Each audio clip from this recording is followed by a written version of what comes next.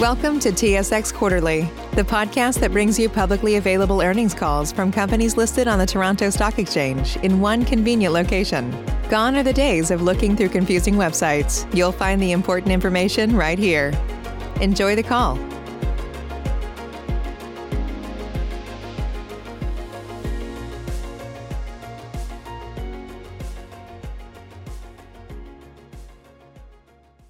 Welcome to the Noranda Income Fund third quarter 2020 financial results conference call and webcast. At this time, all participants are in a listen-only mode. Following management's presentation, there will be a question and answer session open to financial analysts and investors only. Instructions will be provided at that time for you to queue up for questions. If anyone has any difficulties hearing the conference, please press star followed by 0 for operator assistance at any time. I would like to remind everyone that this conference call is being recorded today, November the 6th at 8:30 a.m. Eastern Time. I will now turn the conference over to Liana Santomo, Chief Executive Officer of Canadian Electrolytic Zinc Limited, the fund's manager. Please go ahead. Thank you, operator, and good morning, everyone. Thank you for joining us. Also joining me this morning is Paul Enerson, Chief Financial Officer of Canadian Electrolytic Zinc Limited, the fund's manager. Before we start, I would like to draw your attention to slide 3 of the presentation regarding forward-looking information. During the course of today's presentation, we will be making a number of forward-looking statements that are based on certain assumptions and subject to a number of risk factors outlined on this slide. As a result, Noranda Income Fund cannot guarantee that any forward-looking statement will materialize, and you are cautioned not to place undue reliance on these forward-looking statements. Please note that all dollar amounts in this presentation are in U.S. dollars unless otherwise indicated. Let's begin with a brief overview of the quarter ended September 30th, 2020. We continue to operate in the context of the ongoing COVID-19 pandemic here in the province of Quebec, where it is well into its second wave. In this environment, we are focusing on maintaining a rigorous approach to operating to ensure the health of our workforce and to maintain our operations. While measures implemented have increased costs somewhat and added complexity to the execution of tasks, sales and production volumes in the quarter remained relatively stable, both compared to the previous quarter and the same quarter last year. These measures have become our new normal. We kicked off construction work on our strategic expansion projects announced last quarter to enhance our efficiency and production capacity. During the quarter, the foundation of the new building housing the belt filters was poured so that the structure can start being erected. While we are in the initial stages, we have no indication at this time that we should run into additional costs or significant delays. As a reminder, the total cost of the projects is estimated at $32 million and will be funded by the proceeds of our stream agreement with BaseCore. Project completion and commissioning is slated for early 2022. In addition, we are pleased that the terms of the exclusive agreements with Glencore Canada for the purchase of concentrate and the sale of zinc metals have been extended through to April 30th, 2025. The extension avoids any uncertainty regarding our source of feed supply through that period. We can focus on our operations in these unusual times and safely move forward with our expansion projects. In addition, the extension of the non-renewal notice period from 180 days to 540 days provides the fund with a longer period of time to plan an orderly transition should Glencore elect to not automatically renew the agreements in place. Finally, we also closed a chapter regarding the class action lawsuit related to a sulfur trioxide emission that occurred at the plant in 2004. The agreement reached was to the satisfaction of all stakeholders. The settlement provides for compensation of up to $1.68 million. The settlement has no material impact and will be covered by our insurance policies. Looking now at our top-line results, which Paul will discuss in more detail, the fund posted a loss before income taxes of $4.1 million compared to earnings of $15.5 million in the third quarter of 2019. This decrease primarily reflects the impact of our derivative instrument losses. adjusted EBITDA was $14.3 million compared to $20.4 million in the third quarter of 2019. Zinc prices were volatile in the quarter and trended upwards, notwithstanding curtailed demand, impacted by broader financial market influences. Although market-based treatment charges decreased dramatically in the last 2 months of the quarter, the fund's realized treatment charges decreased less sharply as a substantial amount of the concentrate consumed in the quarter was from inventory purchased during periods when market treatment charges were higher. We anticipate continued volatility in zinc prices and treatment charges in the near term. As mentioned, our production and sales volumes remained relatively stable. This is despite higher than normal temperatures in the quarter. Feed mix recipes have been adjusted since the closure of the Caribou mine in New Brunswick, Canada, to minimize any impact on production. For Q3, zinc metal production decreased just 2% to 64,748 tons from Q3 2019.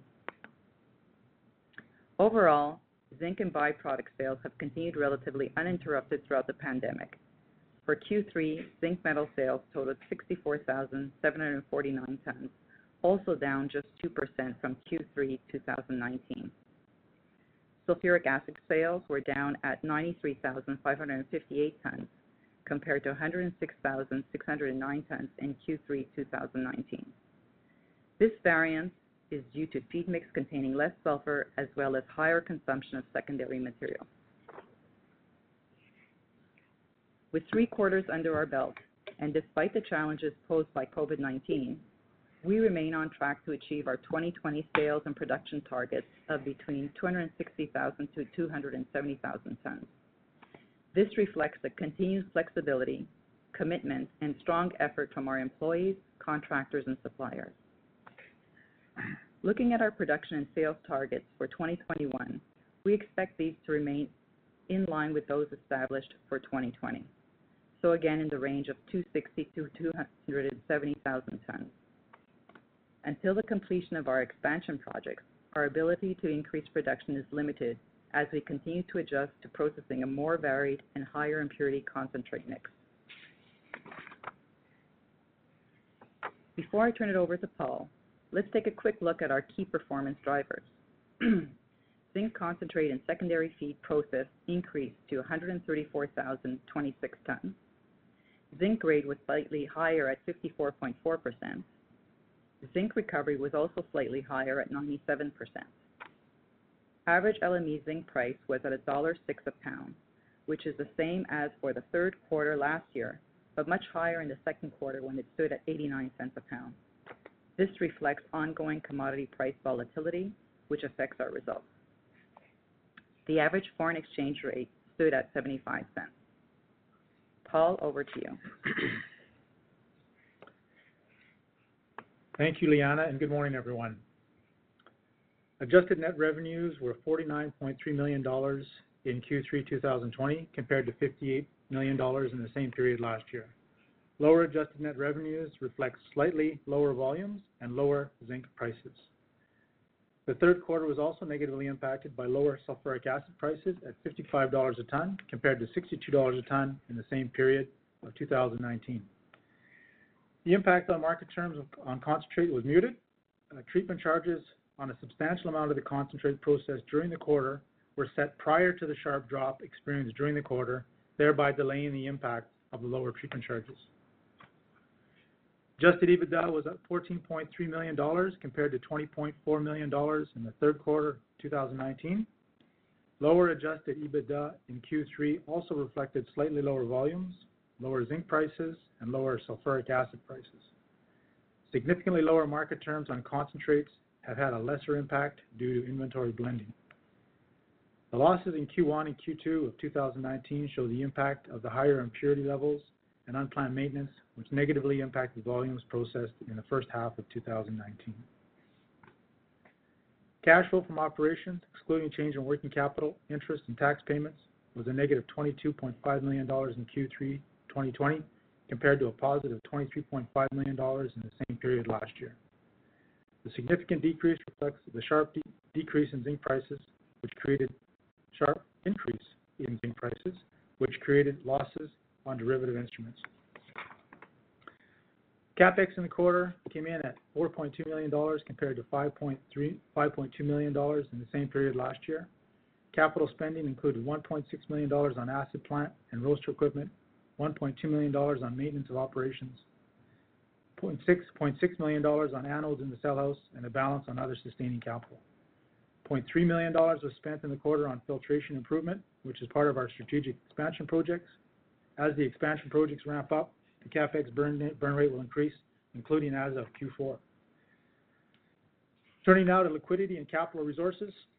As at September 30th, 2020, there was $170.1 million drawn down on the ABL when including letters of credit, leaving an excess availability of $9.9 million. The fund's debt increased as at September 30th, 2020 from the end of December 2019 as a result of cash used by operating activities during the period. Working capital, excluding the ABL, was $235 million compared to $216.1 million at the year end. The increase primarily reflects higher inventories due to zinc oxide parcels received in the first half of the year and to taking ownership of 2 scheduled vessels at the end of the third quarter. Of note, as a result of the extension of our exclusive agreements with Glencore Canada and subject to lender approval, the ABL maturity date becomes July 23rd, 2023. As previously announced on July 31st, 2020, the fund entered into a senior secured metal liability agreement with Basecore Metals, under which Basecore will make advance payments of $40 million against the future purchase of zinc. The proceeds are being used to invest in debottlenecking the processing facility's filtration and cooling capacities. To date, the fund received $12 million of the advance payments as per the agreement and upon transaction closing this past July 31st. The next payment, also of $12 million, will likely be received late in Q4 of 2020 or early in 2021. For accounting purposes, the $12 million initial payment has been recorded as a liability on our balance sheet. The book value of the liability as at September 30th, 2020 was $14.4 million. In addition to repayments and accretion expense, the liability will be revalued at each period end through an embedded derivative to reflect changes in zinc price forecasts over the anticipated repayment terms. As mentioned by Leanne at the beginning of the call, we expect volatility in zinc prices and treatment charges to remain for the foreseeable future. Given the evolving and dynamic nature of the COVID-19 pandemic and market conditions in our sector, it remains difficult to predict how adverse and how lengthy the impact may be from both a public health and economic perspective. To provide some color, I wanted to share you with some of the key conclusions put forward by industry experts, including Wood Mackenzie, to gain better insight into the market dynamics currently at play and likely to have an impact on the fund's performance. So according to Wood Mackenzie, the global pandemic has transformed the zinc market in 2020 and eliminated the previously expected concentrate market surplus due to the 1.4 million ton loss of mine supply and the resulting in spot treatment charges falling to low levels. For its part, smelter production has been relatively unaffected due to abundant inventory of concentrate at the beginning of the year and relatively limited production impact from the pandemic. In terms of outlook, Wood Mackenzie believes that global zinc consumption is set to fall by 800,000 tons in 2020, which would mark the third consecutive year of contraction and would result in a large surplus in the refined market. On all of these points, industry experts are generally aligned. Looking at the mine supply, though, Wood Mackenzie expects mine supply to bounce back in 2021 and 2022, resulting in surpluses in concentrate and refined markets. In this regard, industry views are more wide-ranging, with others being much more pessimistic on global mine supply, from a slight deficit, according to CRU, to only slight concentrate surpluses, according to Concord and Ocean Partners.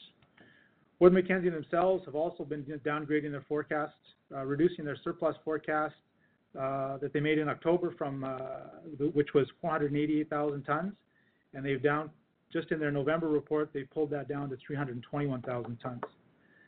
As for the price of zinc, the forecast is that it will be supported by investor confidence and other factors, and will remain in the region of $2,200 to $2,500 per ton over the next few years. For the fund, this means that uncertainty remains on to how all of this will play out with the ongoing global pandemic, and that we will continue to be subject to evolving market dynamics. In this context, we are maintaining our priorities. We continue to monitor the situation closely with a focus on operating efficiently and safely. From sources of supply to ensuring we are following the public health measures required, there has been a concerted and to date successful effort in ensuring that our operations and production levels are maintained. We are quite excited to be able to kickstart our expansion projects.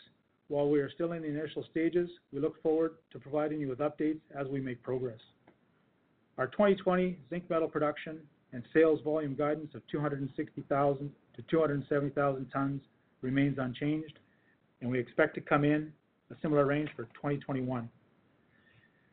As a reminder, we do expect to increase our production capacity once our expansion projects are completed and fully commissioned, so not before 2021. And finally, we are pleased to have confirmed the extension of our exclusive agreements with Glencore for an additional 3-year period. This provides a measure of certainty, stability to the fund, and allows us to focus on our operations and safely move forward with our expansion projects. That concludes our remarks. Operator, back to you for the Q&A. Thank you. Great, thank you. If you would like to ask a question at this time, please press star followed by the number 1 on your telephone keypad. To withdraw your question, press the pound or hash key. Please stand by while we compile the Q&A roster.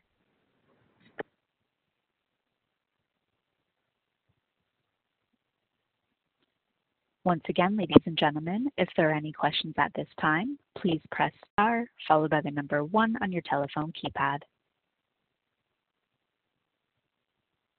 And your first question here comes from the line of Ben Franklin with River Styx Capital. Please go ahead. Your line is now open. Hi, Paul. I was reading through the base core agreement, and there's a restriction on dividends if the ABL is terminated. The percentage of excess cash flow paid out as a dividend is limited, but this percentage is redacted due to being commercially sensitive. I guess my question is, how is this commercially sensitive? I mean, who would want to know or care about this other than shareholders? Can you help me understand? Yeah, good morning, Ben. I can't really talk to that too much more than what's in the redacted version. It was a sensitive item from the base core side and was decided to be redacted, and we ultimately agreed with that. So I can say though that it's similar. We have similar kind of terminology and restrictions with respect to the ABL. So it's not misaligned from our restrictions that we have with the ABL lenders. That's helpful. Thank you. Your next question comes from the line of John Barton with Private Investor. Please go ahead. Your line is now open.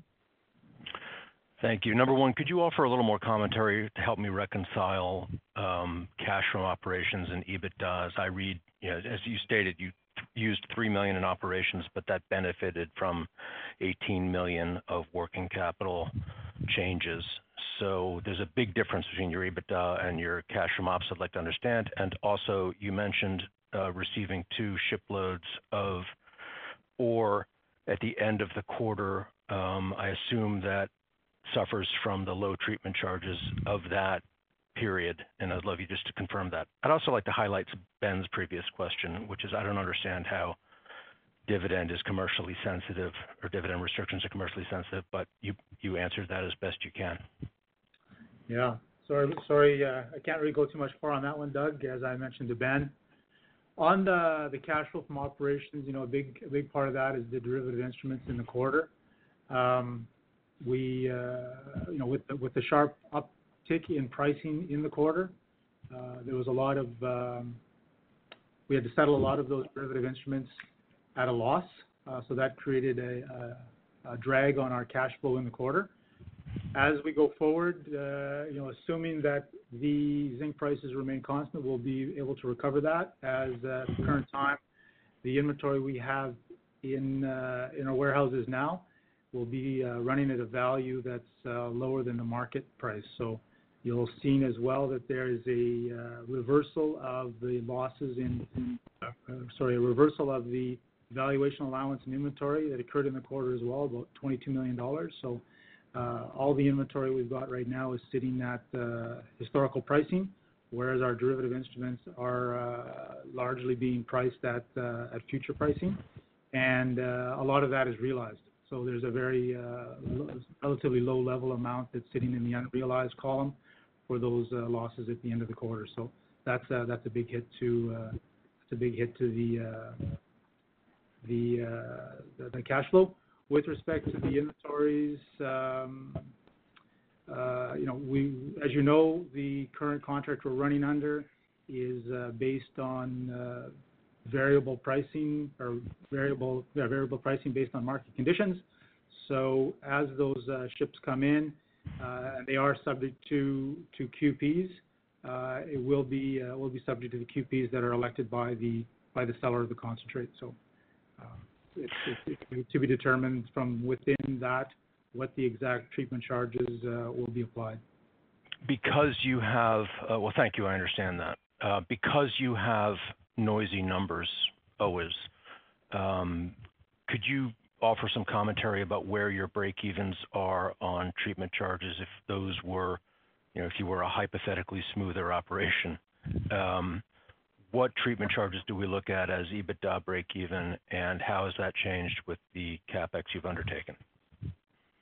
Yeah, I think it's tough for us to come up with to nail down a number on the break-even publicly like that. The treatment charge contracts we have aren't we can't disclose those conditions.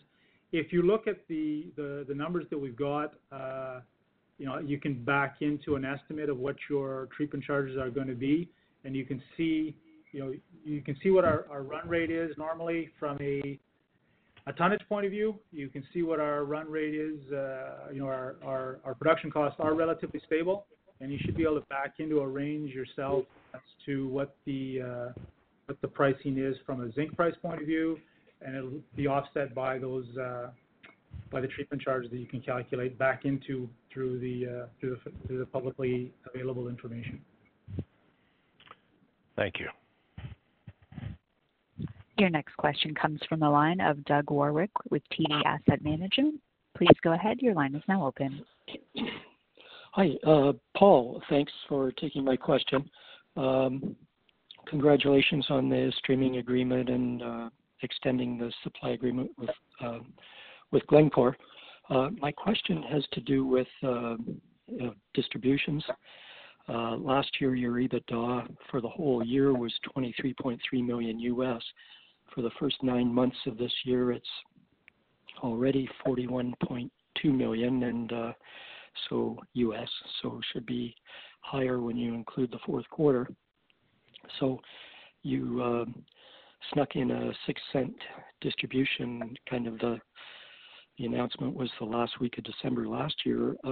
Just wondering, you must be thinking about what kind of distribution you have to do now. I know it's mandated with the trust agreement. Any thought to what the special might be at the end of the year, or when you might get an ongoing distribution started? Yeah, so that distribution that's been paid out actually the last 2 years. As you mentioned, it's part of the trust indenture.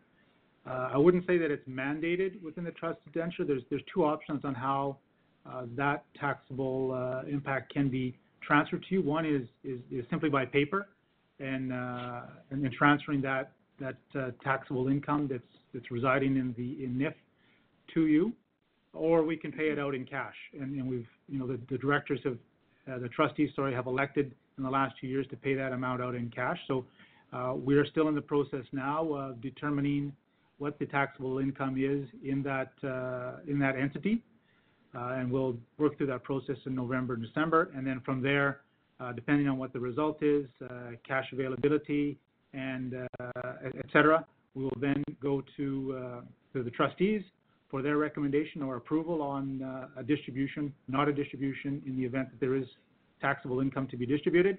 And then, of course, it will be subject to ABL lender approval.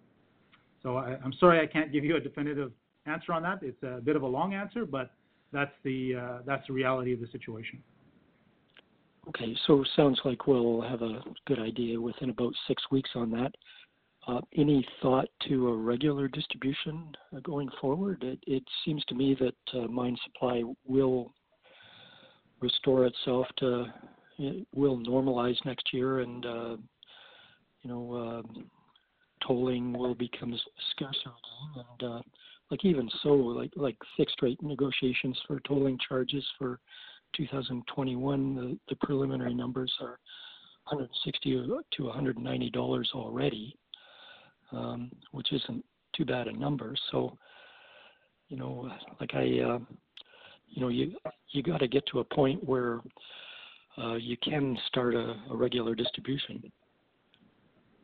Yeah, so we're always looking, on a very regular basis and discussing this with the trustees as well on where we're at with respect to distributions, whether it be a regular distribution or one-offs. We are analyzing the results and providing calculations on funds available for distribution. We're certainly also in touch on a regular basis with our lenders on that particular matter, along with other matters. And so it's certainly something that's out there, and what we've seen with the pandemic has created much more uncertainty as to future zinc pricing, mine supply, treatment charges than we've had in the past. And even at that, coming through 2017 and 18, there was quite a bit of volatility already. Thankfully, as we got through 2019, that volatility was, or movement was taking the treatment charges higher to our benefit. So that was very good from our bottom line point of view. Going forward into 2021, as we've mentioned, with touching on some of the WoodMac guidance and where the different analysts are coming at with respect to treatment charges in 2021, really a lot of uncertainty with respect to that number as well. You stated some numbers there of 160 to 190, a bit higher than the numbers that I've been looking at. And certainly when we look at what we're seeing in the market today, we're seeing Chinese smelters entering into contracts for $80 to $90 at the current time. So it's a long way away from the 160 to the 190. Again, we just have to see how things play out as we go through the second wave, as a lot of jurisdictions are facing on the pandemic and potential third waves, and see what the implications of that for the broader economy. And then certainly just just looking at things from the immediate market fundamentals. You go just on the zinc prices, the fundamentals would indicate that zinc prices would be going down, but we've seen the contrary in the third quarter, and there's broader influences at play there. So it's really very difficult to get a view on what's going to be happening in 2021 with respect to any certainty, and trying to back that into what that means from a distribution policy point of view. It creates even more uncertainty than we had in the past. What we can say here is that we are very fortunate, I think, and we've worked very hard to maintain our production cadence, and we've been successful throughout the pandemic at doing that. And so that is what's in our control. We've been reducing costs versus 2019, and we'll continue to work on that element as well, and just try to make sure that everybody here is safe and sound, and that our production is maintained. Even with that in mind, though, those elements are not entirely within our control, and as much hard work as we go through to make sure that everyone's safe and make sure that those potential risks are being mitigated by other procedures in place here, there's still a lot of uncertainty with respect to how the pandemic will play out in 2021. Sorry, that was a long explanation, but I wanted to touch on that. Yeah, thanks for all the flavor you put into that answer. I appreciate that. Those numbers, I wasn't making it up. That was what Morgan Stanley was talking about. So we'll see where they go next year. Yeah. Thank you. We can be optimistic and work forward to that, and just make sure that we keep rolling as we are now and keep safe. Okay, thank you. Thank you, Ernie. Your next question comes from the line of Ernie Hamilton, private investor. Please go ahead. Your line is now open. Hi there. Good morning. I've got sort of two questions. First one is, when I look at the accounts receivable and the accounts payable, and for the last 3 or 4 quarters when things have finally stabilized, I see it's about 20.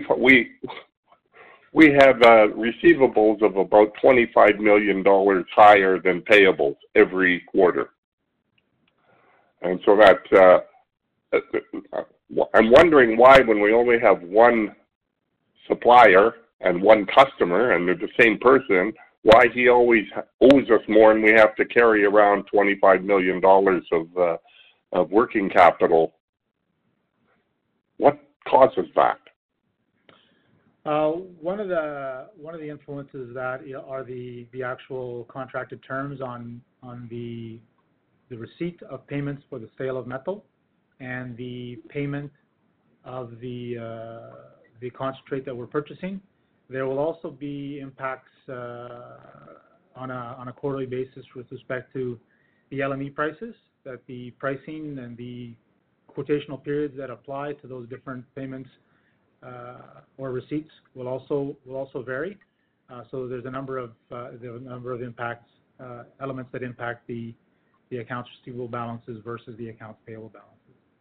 Yeah, but it's always one way. So it's like we give Glencore better terms than Glencore gives NIF.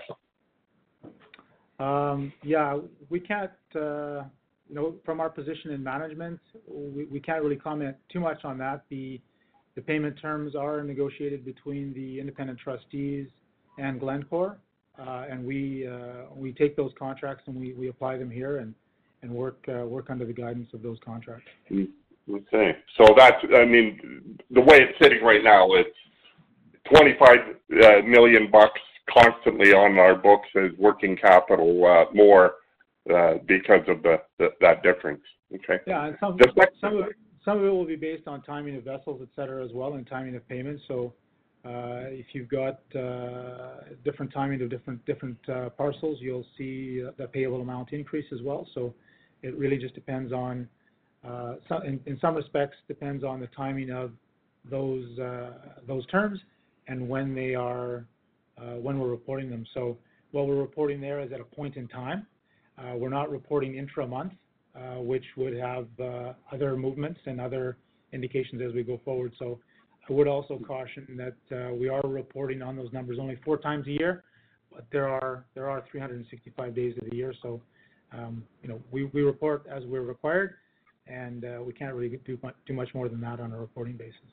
Yeah, I can understand that. It's just I'm looking. I've been tracking this, and it's the last 3 quarters are 23 million, 29 million, 28 million. That's the difference between the two. So that's pretty constant. If we were to report on the 15th of the month, that number would be different.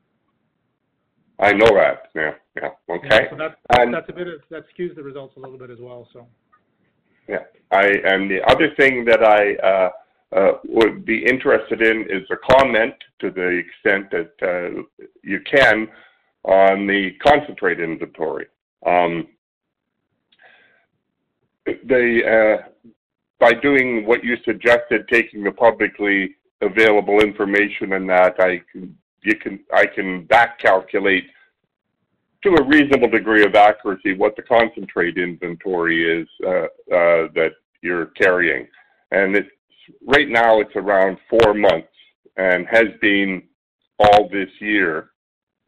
The 3 quarterly reports, but prior years it was down around 2.5 to 3 months, which is another huge chunk of working capital. So I'd be interested to know what the concentrate inventory is. You don't report that number, you only report a dollar value, which means all kinds of calculations to get back to tons. So could we comment on the concentrate inventory? Hi, good morning, Ernie. It's Leanna here. Hi, Leanna. How are you today? I'm very good. Yourself? Good. So I'll take that question. We've moved from, if you go back a few years, where most of our feed was local feed and would come in by rail in a consistent fashion. So the inventories were what they were at that time.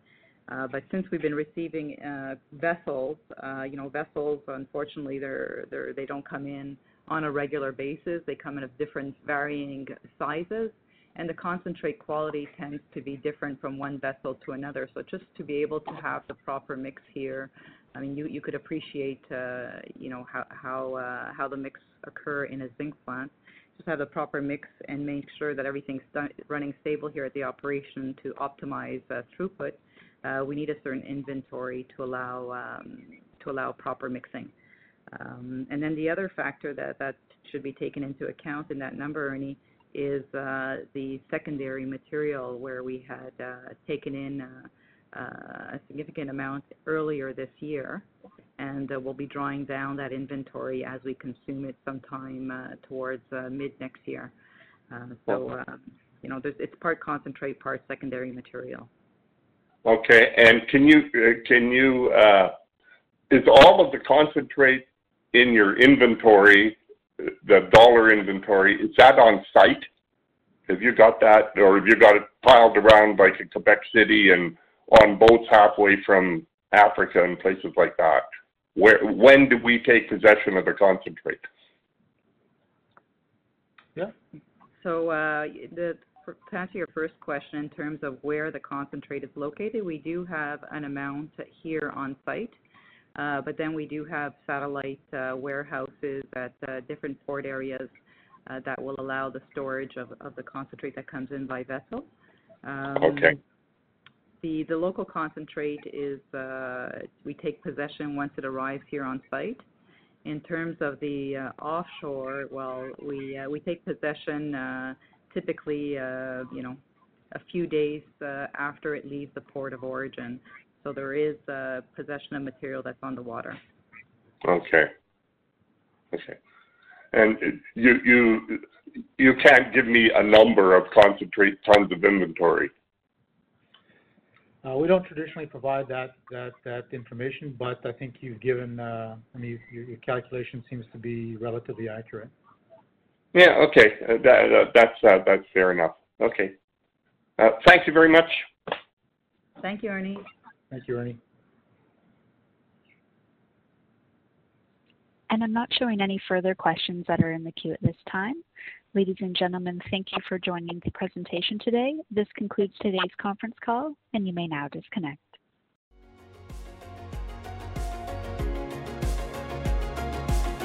Thank you for listening to TSX Quarterly. If you enjoyed the cast, remember to leave a good rating. And remember, for any additional inquiries, please consult the company's investor relations section on their website.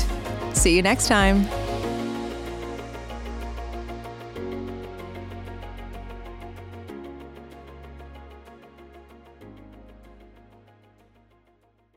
Say goodbye to your credit card rewards. Greedy corporate mega stores, led by Walmart and Target, are pushing for a law in Congress to take away your hard-earned cash back and travel points to line their pockets. The Durbin-Marshall credit card bill would enact harmful credit card routing mandates that would end credit card rewards as we know it. If you love your credit card rewards, tell your lawmakers, hands off my rewards. Tell them to oppose the Durbin-Marshall credit card bill.